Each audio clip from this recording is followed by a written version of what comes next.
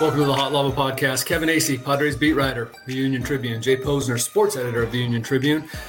The trade deadline has come and gone, and many, many Padres, minor leaguers, and even major leaguers have gone. And there are three new ones, one very important one. The new players will make their debut tonight. We are taping this on Wednesday, August 3rd, first day of Juan Soto. So it's day one JS. Jay Posner. Kevin, you been doing anything the last couple of days? I'm in a dream state right now. So I can only imagine what AJ Preller, where he's at. He's much more, I think, I don't know that AJ ever sleeps. So I was going to say, you think he sleeps less than you do or I do? I don't know about you, but his is by choice. Mine's not always really by choice. But it's really something. I marvel at people that can function at a high level like he does. Like, I don't even want to say he's sleep deprived because he doesn't do it. I've told stories on here before about getting late night calls, texts, and certainly people that actually work with him and for him get far more. But anyway, here it is. Yeah. It is that though. Hey, look. That is a part of why this deal got done. He never, ever stops. It was like I said, look, it was educated guessing.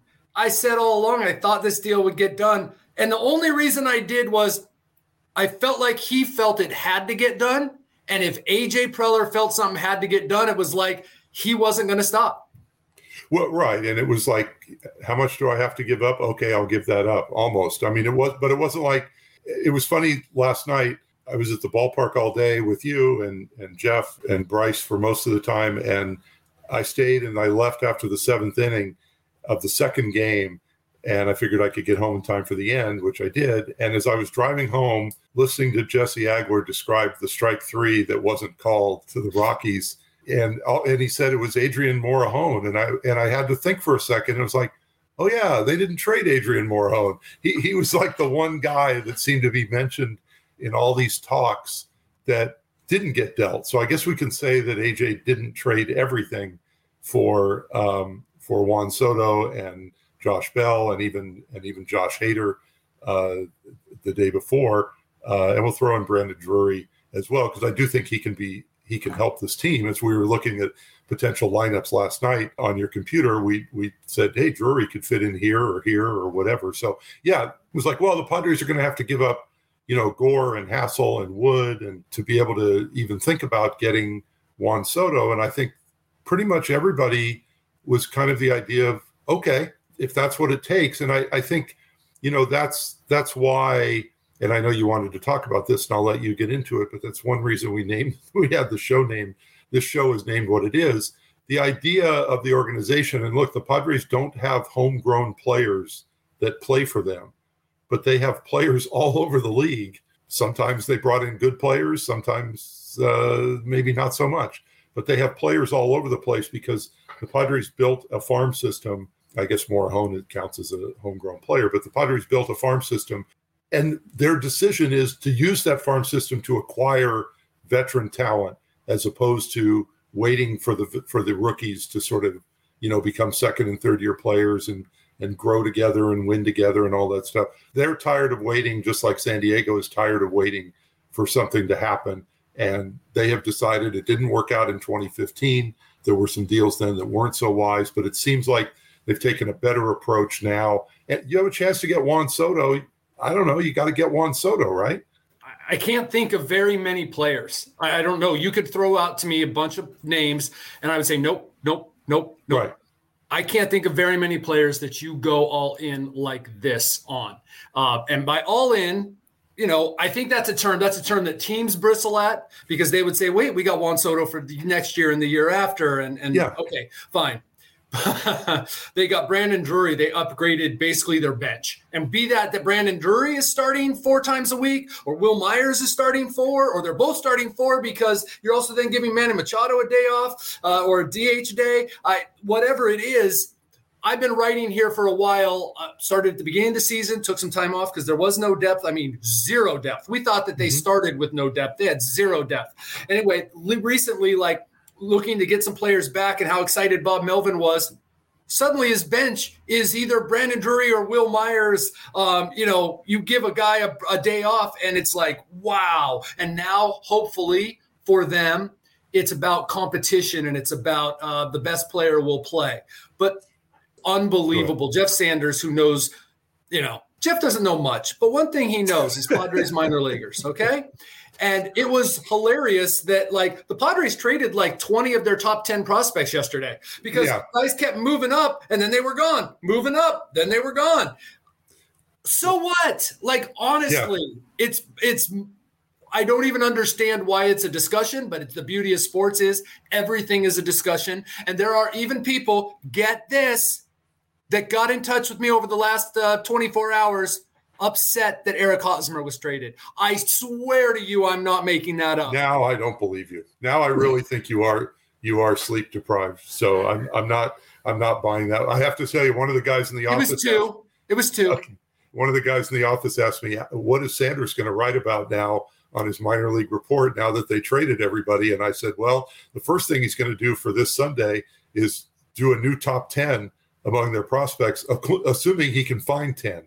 But I'll leave it to Jeff to come up with that. And I know there are some guys. I know Luis Camposano, who just lost his number overnight, as I just posted a story from you that Nick Martinez has agreed to give up his number 22 to Juan Soto, and Martinez is going to wear number 21, which happens to be the number that Camposano has worn the couple times that he's been up. But that's the way things go. You're not here, your number disappears. So I will say Josh Bell is definitely not wearing the number he's been wearing in Washington, because that was number 19. So he will have to find another number. But I got a feeling that a guy like Josh Bell, going from playing 5 seasons for the Pirates, 2 seasons for this version of the Nationals, will wear just about any number to be able to be in San Diego playing for a team that is, in all likelihood going to the playoffs. And, he's with Juan Soto still, and soon to be with Tatis and with Machado and all these other guys. So give Josh Bell number 72 or something, and I'm sure he'll say, okay, just tell me when to bat. This is Juan Soto day for sure, but I'm probably most interested to find out how grateful Josh Bell is that he was included in this trade, to be able to go to a contender with Juan Soto. Well, look at it this way. He's probably just think how mad Luke Voit is, and turn that around. And that's how Josh Bell is. I got to think that's the, if I could give you some, so Luke Voit gave the media yesterday a lot of really good quotes, like Luke Voit does, about an hour before he was traded. It's just one of the little things that you just, and at that time, this is a guy who cares a lot and, is used to winning where he's been, or at least to have been a culture, the Cardinals, the Yankees, and, very important to him. He takes losing really hard. He was so excited. And I bet he didn't send you an email about Hosmer. No, but I will say this, Hosmer, look, I'm not going to get into everything that Hosmer has dealt with here, because I'm just not. You know how I feel. I know how you feel about it. But the one thing Hosmer should not be criticized for, above all else, is not wanting to go to the Nationals. That was in his contract. It's every bit his right. Look, if you had a contract and I tried to trade, and you had a no trade clause to the New York Post, and then I tried to trade you to the New York Post, I can't get upset. How can anybody get upset at you? It's in the contract. It was negotiated. It's that simple. Yeah, I mean, that's what it comes down to. And look, if Hosmer didn't want to go there, he doesn't have to go there. And so now, they found a place for him, and he'll be in Boston. And which is funny, as you noted, their first game tonight with him is in Kansas City of all. So real quick, before we get to what is really, the important stuff, and that's going forward with this team, and that's Juan Soto, and that's how do these 3 players that'll join them make them better. On the topic of Eric Hosmer, the Padres are paying virtually all but a few $1 million. I think that the Red Sox are required to pay the minimum over at the time. Yeah. But so technically, though, that money is off the Padres' books, because the Padres then send a check to. They're not paying. He doesn't still getting a Peter Seidler or whoever it is now, the chief financial officer, check from the Padres. He's being paid by the Red Sox, and the Padres are, subsidizing the Red Sox. So I've been getting a lot, as it tends to happen, because even though, if I write a story with really sincere quotes from players about Eric Hosmer, it's me talking about Eric Hosmer, evidently. Yes. Couple things. Why did because people are throwing that up as that's how desperate they were to get rid of him. No, it just made sense to get rid of Eric Hosmer. They didn't think they were going to. They actually told him that was not in their plans. And I believe, based on who I heard it from, the people I heard it from, that was sincere. Josh Bell gets thrown into this deal. Oh, okay. Well, now we can do this. And they communicated to Eric Hosmer. It just made sense. There was no time for him here. Okay, the leadership thing. At no time, and I don't mean to turn this into a defense of me, but I do feel like people need to be educated a little bit. At no time did I say, oh, if they lose Eric Hosmer, or did anyone on that team say they can't win? I mean, he was here as a leader last year and they collapsed. Okay. I mean, but that doesn't mean he's not a leader. That doesn't mean that players weren't crying yesterday. That doesn't mean that guys don't love this guy and don't consider him to have been one of the greatest teammates that they have ever had, ever. It is so sincere, I can't express it to you. But I guess that when Ha-Seong Kim posts a heartfelt message on Instagram, he's lying. And when Bob Melvin volunteers at how difficult it was to start that first game, he was lying. That Fernando Tatis, blah, blah, blah, they were all lying because Eric Hosmer didn't get vaccinated and hit 220 over a month. So everyone is wrong, but all of you are right about Eric Hosmer being a jackass. Okay. Here we go. I'm glad we settled that. Okay. One thing I wanted to note on the competition part that you mentioned is there are now maybe 5 guys playing for 3 spots, I think you pointed out.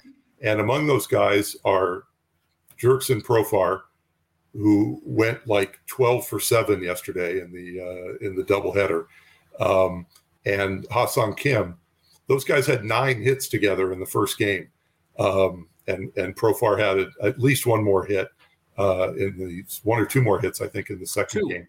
2 more in the second game. So those 2 guys, Myers and Drury, you could probably throw Alfaro and Nola into that mix a little bit, because one of them certainly could DH. I don't think we're going to see a lot of that now, but there are a lot of open, and Grisham as well, I think, falls into that category, and he hits 2 home runs yesterday, including the winner in the nightcap. So there is something to be said for if you don't produce, you're not going to play.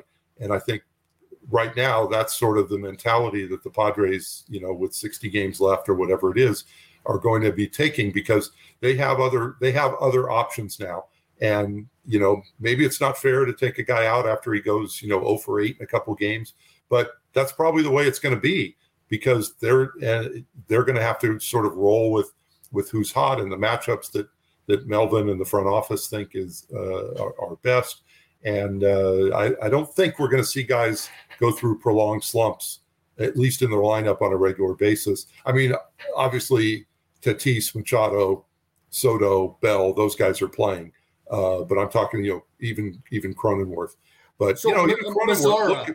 And Mazar, but I mean, Mazara's in that category. And Myers. Even a guy like Cronenworth, I mean, look, if he goes into a tailspin, Brandon Drury's perfectly capable of playing second base. So is Ha-Seong Kim. They don't have to stick with anybody really at this point. And vice versa. If Brandon Drury is Adam Frazier, you would assume that Cronenworth, Kim are there to play. Absolutely. So. And the DH really helps in this instance. Losing Voit, that could hurt. But he was what he was. He had some big hits. He had some big misses. They have guys to replace him now. There are plenty of places, especially when Tatis comes back, to be able to use the DH. And, I think the interesting thing, and you and I were talking about this yesterday, is what happens with the lineup now. To me, the only decision at the top of the lineup is whether you want to continue to lead off Profar just because he's doing so well. Obviously, if he's going to have 5 hits, You're talking about when after Tatis returns. This is after Tatis returns. For now, I think it's pretty obvious that Profar is going to lead off. I would think that Soto and Machado are going to be 2-3. I don't know where Cronenworth fits in there, but if I'm making the lineup, I have Soto, maybe Machado, Soto, and Bell, or Soto, Machado, and Bell. Bell's in that order, and then I can go down to Cronenworth, guys like that. But when Tatis comes back, I'm stacking those 4 guys at the top of the lineup: Tatis, Soto, Machado, Bell. And I'm not messing around with Profar. I'm not messing around with Cronenworth. Those guys, along with Drury and Myers and whoever else is playing, that just lengthens the lineup, as we've discussed before, how short this lineup has been sometimes.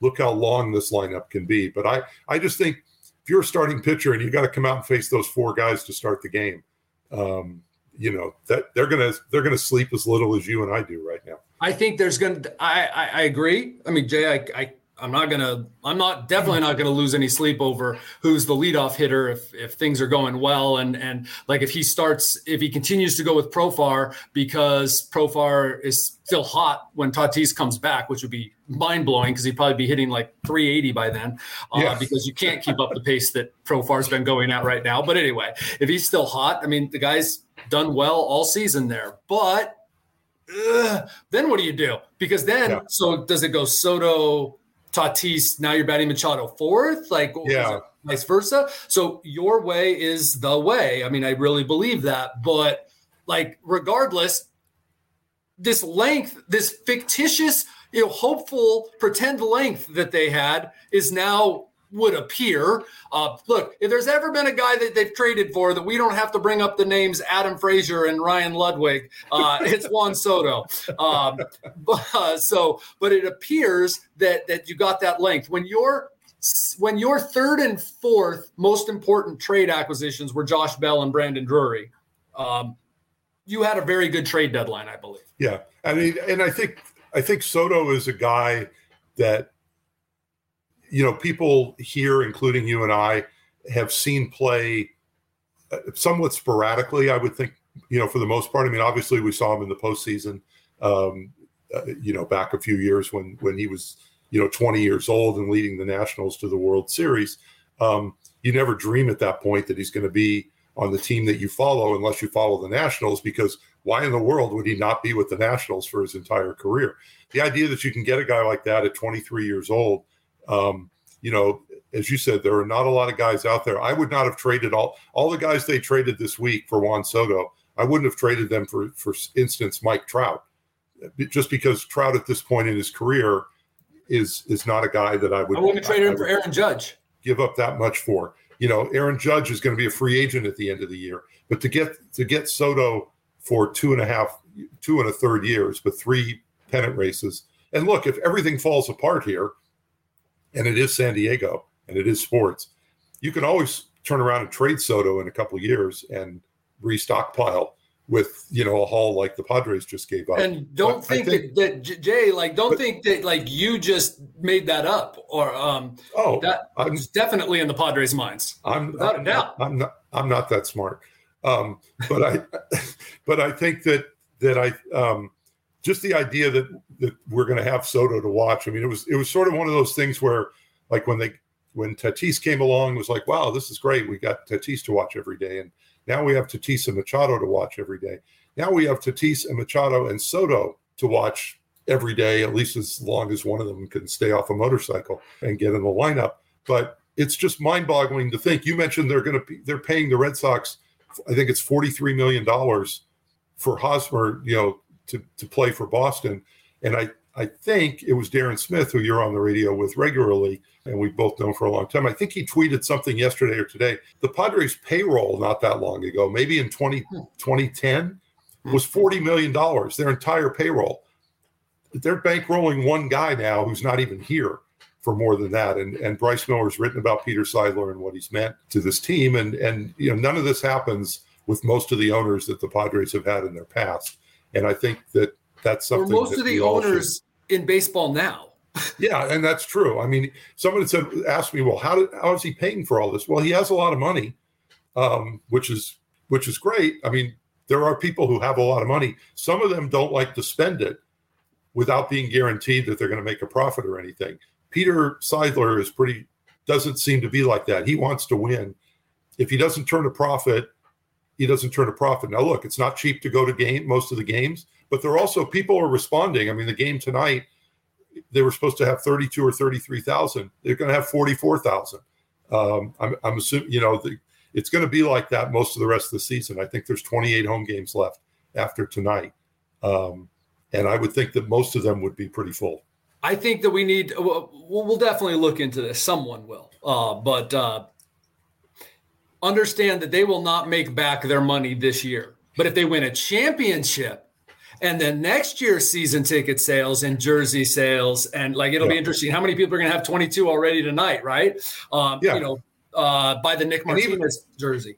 And even if they don't win a championship this year, you're still going to sell more season tickets. But I'm talking about how can this work out for them? Well, also, you know how else it can work out? And I'm not diminishing what Peter Seidler's done. I am praising him for this. What's the worst thing that's going to happen? This thing's a disaster, and then the Padres are only worth $1 billion? Wow. I mean, No, I mean, nobody's going to hold it. Nobody's going to need to open a GoFundMe or hold it. I'll date myself, hold a telethon for Peter Seidler. But look it up, kids. I do think that it's, finally there's a team here, and we've talked since the Chargers left town, that is the Padres. It would have been great if they could have been ready to jump into that chasm right away. It's taken a few years.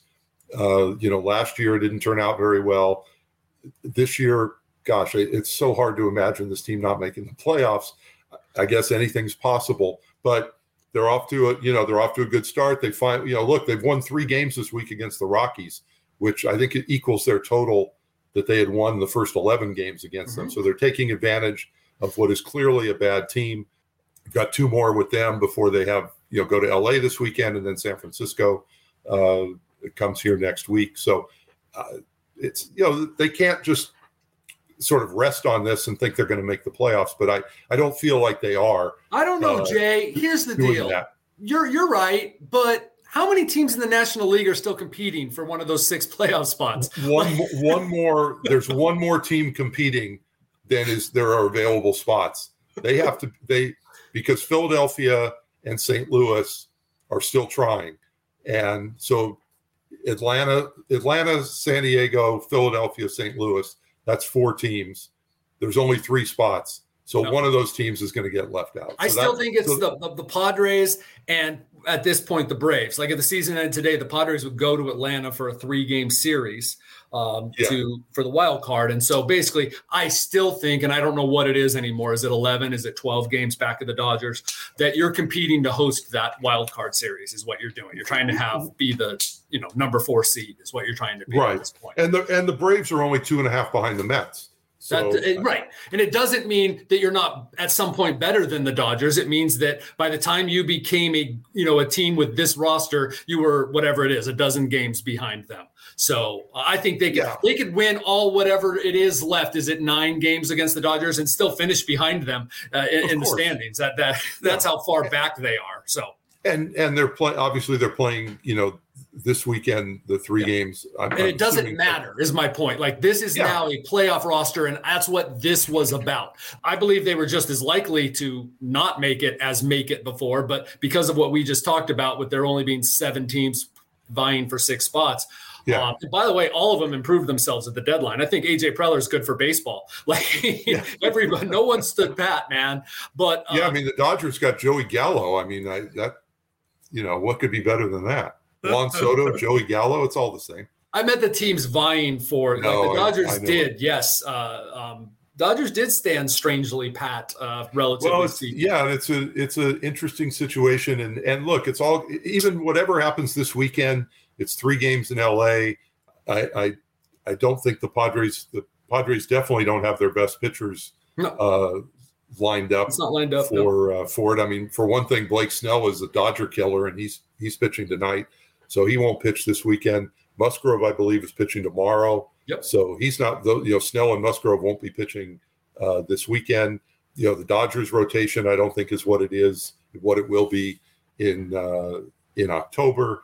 Tatis obviously isn't back. So look, it'll be fun this weekend to watch the games and certainly be emotional. You'll be there on Friday night. It'll be the Dodgers' first home game since the passing of Vin Scully. So, I mean, it's a big weekend. But in terms of the results, look, if the Padres win 3, the Dodgers win 3, whatever, we've talked about this before, it doesn't mean anything. It all comes down to October. You're going to have a 3-game or a 5-game or a 7-game series against these teams.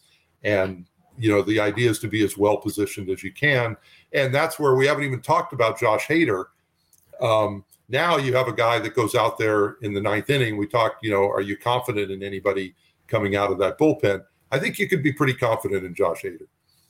Yeah, I mean, I've seen it enough. Like now, of course, I was watching the Padres against him most of the time, but True. I've seen it enough. Saw it last night, and you could just watch the guys in the dugout watching Josh Hader pitch. Like they were on the railing more so than they are usually. And it was, of course, the 9th inning of a tied game. They would have been, but like you could see it. I talked to only one guy, but yeah, it was pretty cool for them to watch Josh Hader pitching for them. And know they don't have to face him anymore. You just knew that okay, well, the Padres are going to come up with the game tied.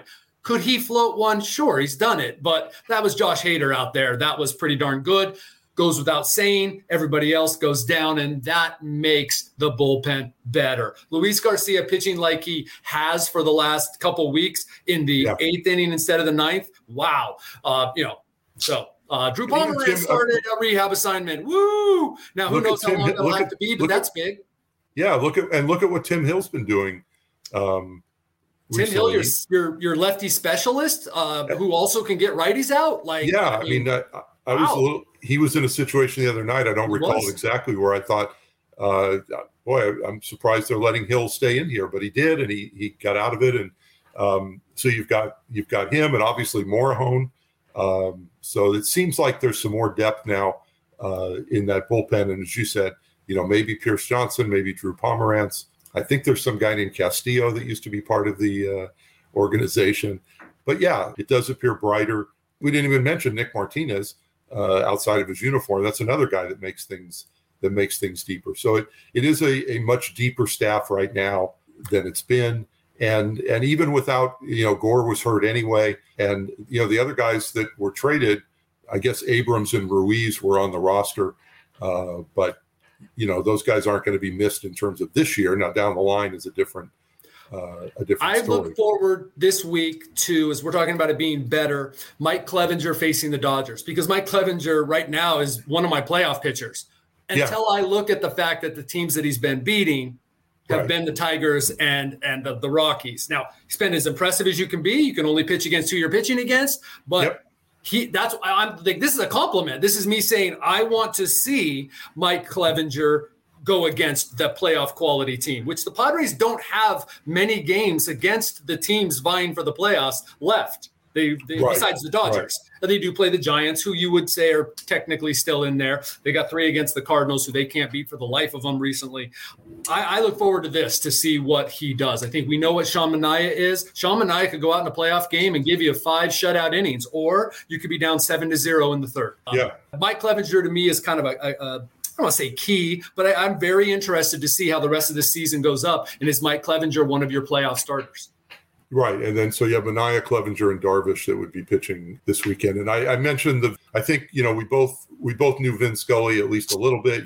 You covered the Dodgers and traveled with them and spent way more time than I did.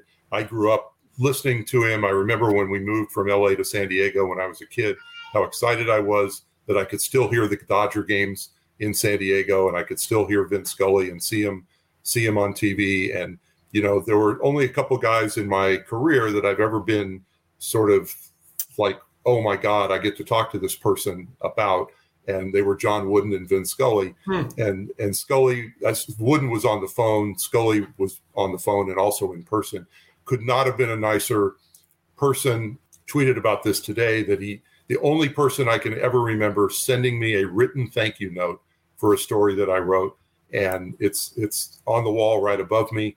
I actually tweeted out the story today that I wrote, which is a nothing special story, but just the idea that he took that and wrote a nice little note, thanking me for that. And it's like, I should have sent him a note every day for the rest of my life, thanking him for everything. And so I didn't want to let that pass. I mentioned today also that when I was a kid, I wanted to be Vin Scully, like so many kids. And I ended up going into this side of the business instead. But there was a part of me that, man, if I could be like Vin Scully, nobody could be like Vin Scully. It was good that I picked this business instead. So I wanted to say that.